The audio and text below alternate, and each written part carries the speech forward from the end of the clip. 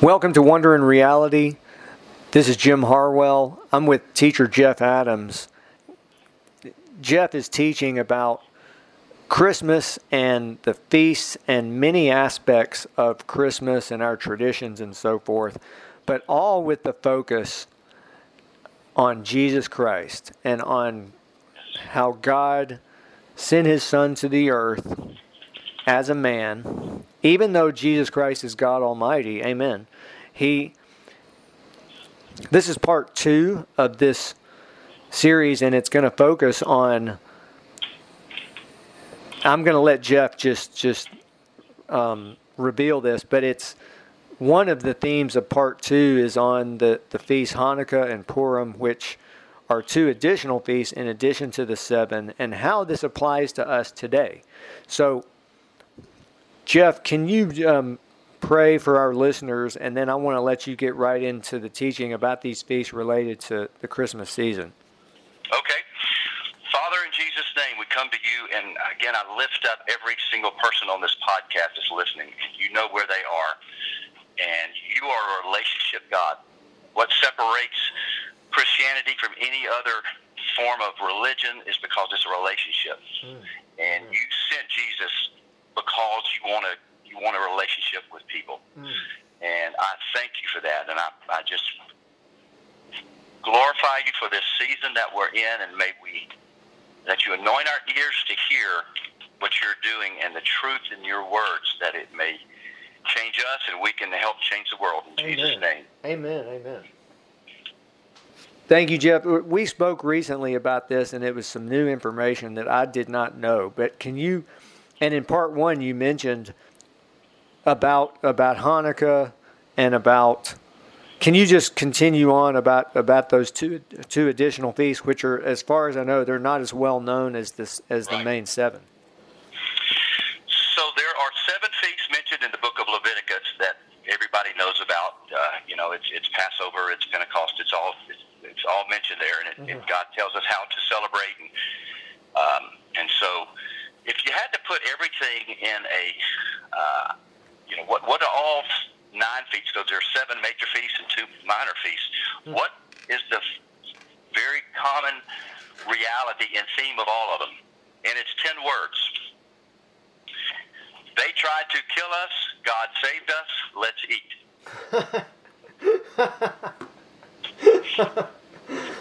That's good. And so that seems to be the story of the Jewish people. Wow. And at some point, I will we'll have another podcast, and I will tell you why the world has hated and gone after Jews for so many thousands of years. Why would people care? Why would people care about this little piece of country that's in the size of New Jersey? Why are they trying to destroy it when there's it represents such an extremely small part of that? But that's going to be for another time. But that, if you can remember that they tried to kill us, God saved us, let's eat. That's the theme of all feasts. So you've got 7 Levitical feasts. You've got what's called the 2 minor feasts. Now, the Bible doesn't call it minor feasts. We do that. But these 2 feasts, Hanukkah and Purim, were not implemented. They were not.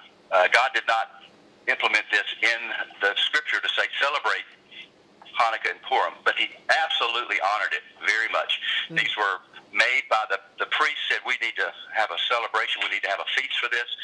And so what is Hanukkah? Obviously it's if you've seen, you've got a Hanukkah, which is that the light, it's the menorah, so to speak, and that is what you have, the 8 candles, and you have the lighted candles. So what is it all about? So the Syrian Greeks came and overtook the temple, and they defiled the temple. They did everything that they could do to try to spit in the eyes of a holy God and the Jewish people. And they actually did things like getting a pig and sacrificing it at the Holy of Holies. All of these things were just horrible. So a man by the name... Can I ask, when was that? I mean, what... Yes, in 165 BC. Wow. So, okay. So, all right. So I just wanted to... Yep.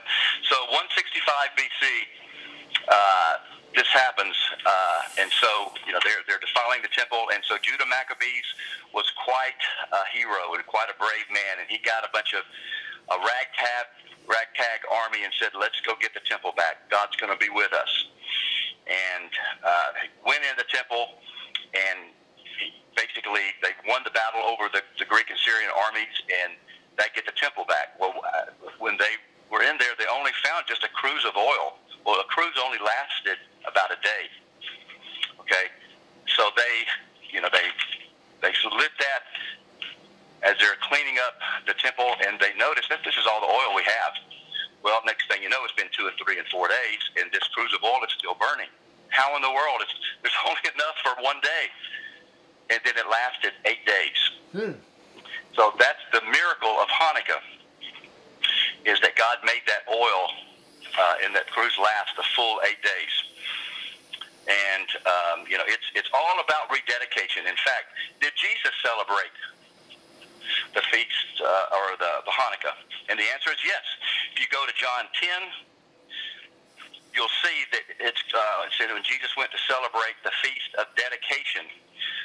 So Hanukkah actually means dedication. And so, yes, he did celebrate Hanukkah, and he celebrated Purim, and I'm going to show you that in a second, too. Wow. So he absolutely did, because it was about what they did is they went and they celebrated what Judah Maccabees and everybody did, and also the miracle of the lights lasting 8 days. Amazing. So and, wait. Yeah. That's in John 10. John 10, verse 22. It's called the Feast of Dedication. And so Hanukkah, does that mean dedication?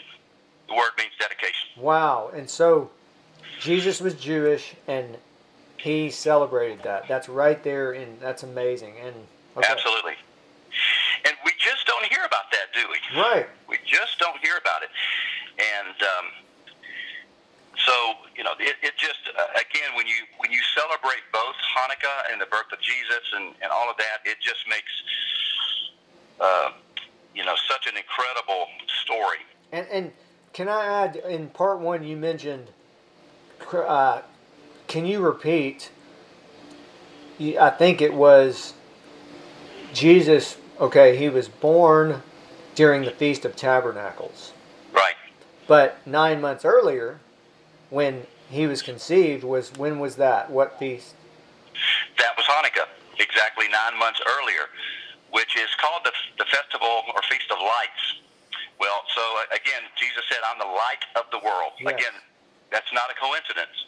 That the light of the world was conceived during the Festival of Lights. Wow. Okay. And that's would be basically if we looked at modern times, we know Hanukkah occurs in December, right? It's right. Okay. Yeah, and it could be any time. They're on a lunar calendar, and so it's a little bit different from our calendar. Okay. Yeah. So that's the reason why it's not always going to be a specific day. Okay. It could be anywhere from. In fact, sometimes Hanukkah can be as late as the last couple of days of November, but it's used almost always in December and can sometimes be the same time as Christmas. Okay, I just wanted to confirm that, and I'm sorry, you were going to go on with the other feast. Okay.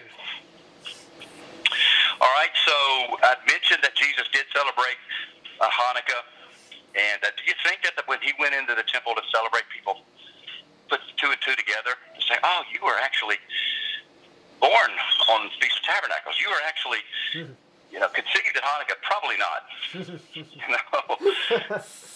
Like during the night of Passover, do you think when Jesus said, "This is my body, this is my blood," do you think that the disciples really understood that? Wow. I very seriously doubt that. No. But what he was saying in Passover was, as often as you come to this part of the Passover Seder, do it in remembrance of me, because this is my body. All these thousands of years we've been celebrating, and it's about me. This is my body, this is my blood that I'm sharing for all of mankind. So that's what Hanukkah is. It's an absolutely wonderful celebration, and it's a time of joy. One of the great things about these feasts is God wants us to have fun. Amen. And they're all supposed to be incredibly fun. Now, Yom Kippur Kippur would be an exception because it's about atonement of sins. This is it's when the priest would go into the Holy of Holies and make atonement. So that's not necessarily a joyous time, but it's a time of reflecting. It's a time of fasting. And, oh God, help me with my flesh, my sin, and forgive me. And so that's a time of reflection. But all the others are really supposed to be very joyous times. And so that leads us up to the feast that usually takes place in March, and it's Purim. And it's called the Feast of Esther. All right, so we all, if you don't know the story, I would highly encourage you to read the book of Esther. And just, again, there were forces that tried to kill the Jewish people, and God raised up Esther to intervene and to go into the presence of the king after just doing so much intercession and having so many people praying for her. And she did everything, and God honored her heart, and it saved the Jewish people. So Purim, yes, is about they tried to kill us, God saved us, let's eat. Wow. So, so as I said, Jesus celebrated this. This took place 124 BC. So it's not that too far away from Hanukkah when that all took place. So in 124, this all, they tried to kill the Jews. God ended up, they set up the gallows, if you know the story. If not, we won't go into all of it now, but they set up gallows to hang Mordecai and all of these people. And what ended up happening is Haman, who's the bad guy who plotted this plan, ended up being hanged. And so, it's a Purim is really a fun time. It's I think the Jewish version of Halloween. And what I mean by that is people dress up. You dress up as a character. You dress up as anything you want, but it's really fun to dress up, whether it's Queen Esther or Mordecai or Haman and whatever. But when you read the whole book of Esther, which is what you do in this, every time you come to the name Haman, you blot his name out of the book of life, and you have noisemakers, and you boo, and all of this. So when you read the story, it comes to the name Haman, everybody makes these boos and cheers, and so it's kind of a fun time, but you see all kind of costumes being done. So when you look in the book of John, again, chapter 5, it talks about this. And so every time when there is a major feast, the Bible mentions it by name. What's interesting is in John chapter 5, it just says that Jesus went to celebrate a feast on the Sabbath. Okay? Well, it didn't name the name. All right? But when you start looking at that period of time between 25 AD and 35 AD, and you look, okay, well, what feast actually fell on the Sabbath that could have possibly be referring to this? There's only one feast, and it's Purim. Really? Yes. So, again, Jesus celebrated Purim as well. And that's John chapter 5. John chapter 5, yes. When you look at it, it says Jesus went to celebrate a feast, and then you start digging in and say, okay, you go back in time, and you see which feast could have possibly fallen on the Passover. On the Sabbath, there's only one, and that's Purim. That's amazing. I'm looking at John chapter 5. Do you know what verse or what?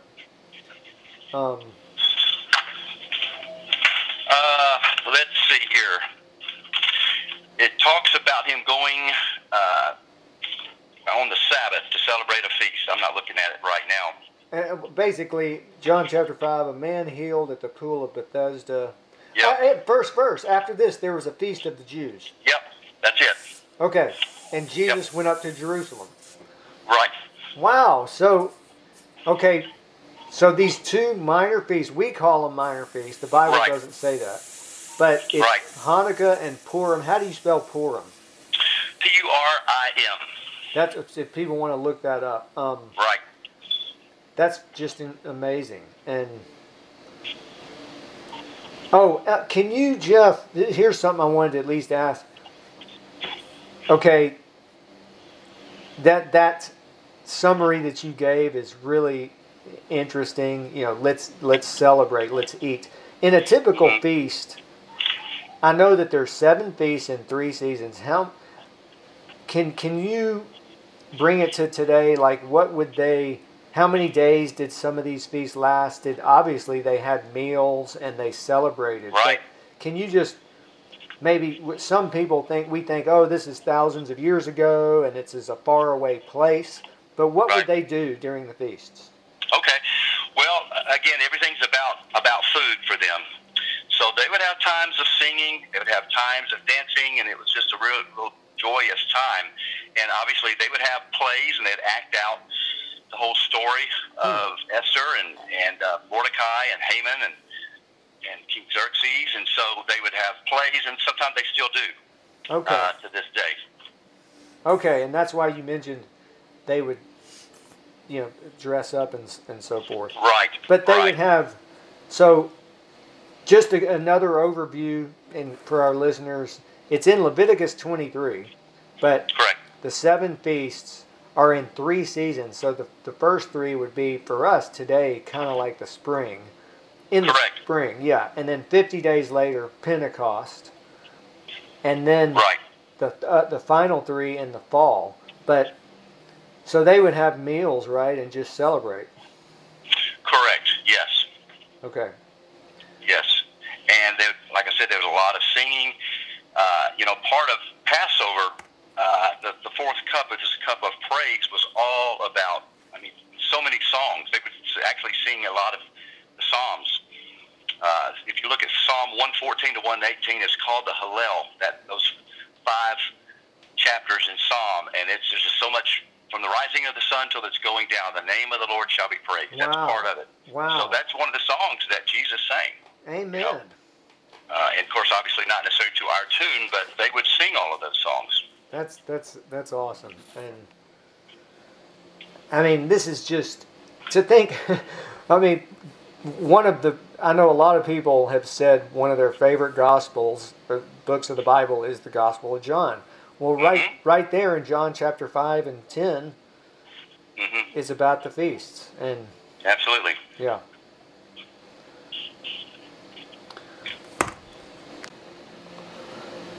So yeah, Jeff, please can you comment on how God is restoring these about the feasts? Absolutely. So, I grew up not even hearing about these, in the church, and I would say that that's very, very common about that. But what has taken place is, in my opinion, God is restoring the spirit of Ruth to the church. I think that the spirit of Ruth was supposed to be on us as the church and us walking in that since day one, but we did not. What is the spirit of Ruth? Well, if you know the story without getting into it too much, Ruth was not Jewish, and she was there and married into Naomi's family. Naomi and her husband had 2 boys, Mahlon and Chilion, and they were Jewish, and they go off to the land of Boaz, and we know that they were killed. All 3 men were killed. Naomi, in her distress, says to her daughters-in-law, which were Ruth and Orpah, I'm going back to Israel because I'm in grief, but you guys go back to your pagan gods and your pagan people. Well, what mother-in-law would say that? She truly loved her, and she was converted. It's no different from if a Christian family goes over to the Middle East and the 3 men died for whatever reason. Would a Christian mom say to her new daughters-in-law that have been converted to Christianity, go back to Islam, go back to your pagan gods? Of course not. She's not thinking correctly, Naomi, because she's in such grief. So, and this is where Ruth says the following that should be, again, I think such a statement and such a theme for us as Christians. Naomi, where you go, I go, and your God will be my God, and your people will be my people. But what the Christians did, or what we've done since the beginning, is that we took their God but kicked the people to the curb, the Jewish people to the curb. So is saying, that's not my will. You take me, which is, which is the Jewish, God, but you also take the people. And by doing that, I mean, there's so many incredible benefits that takes place with the church when we bless Israel, when we bless the Jewish people. Even to the point of, you look at the greatest dates in modern Jewish or Israeli history. 1948. What happened in 1948? Israel became a nation. Well, it was also an incredible birth of the Latter-day Rain movement, the healing movement. All of these things took place in 1948. 1967, Jerusalem gets in the hands of Israel for the very first time in 2,000 years ago. What happened in 1967 to the church?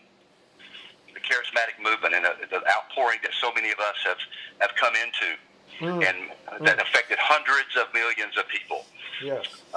In the 1990s, the decade is called the decade of more Jewish people moved to Israel than any other period in time. Well over 1 million people in a 10-year period moved to Israel. Wow. Well, so how does that affect the church? That 10-year period of the church, if you lived through that, you were in the church. It's been the decade of evangelism. Also, there have been more outpourings that have taken place during that 10-year period than any other time in history for the church. Also. Wow. I mean, think about this: the Brownsville revival. You got the Toronto blessing. You got the South American revival. You got the Welsh. You got, the English revival that took place. So many outpourings. Australia. Everything happened in the 90s. It's like, whoa, what in the world? Well, There's a correlation between when Israel is blessed, when we bless Israel and Jewish people, then God blesses us, the church. Amen. Amen. So that's why the organization that I'm with, Operation Exodus, does exactly this.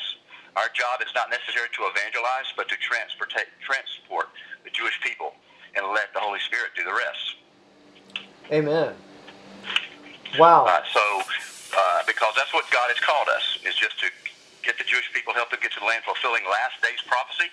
And Isaiah chapter 43, 23 through 25 says, I'm going to call to the Gentiles to carry the sons and daughters back to Israel, which is us. So we have our mandate to bring them back to the land. Amen. And so Ezekiel says, the book of Ezekiel says, when I get them back to the land, I will sprinkle clean water on them and give them a new heart. Yes. So incredible prophecies are being fulfilled right before our very eyes.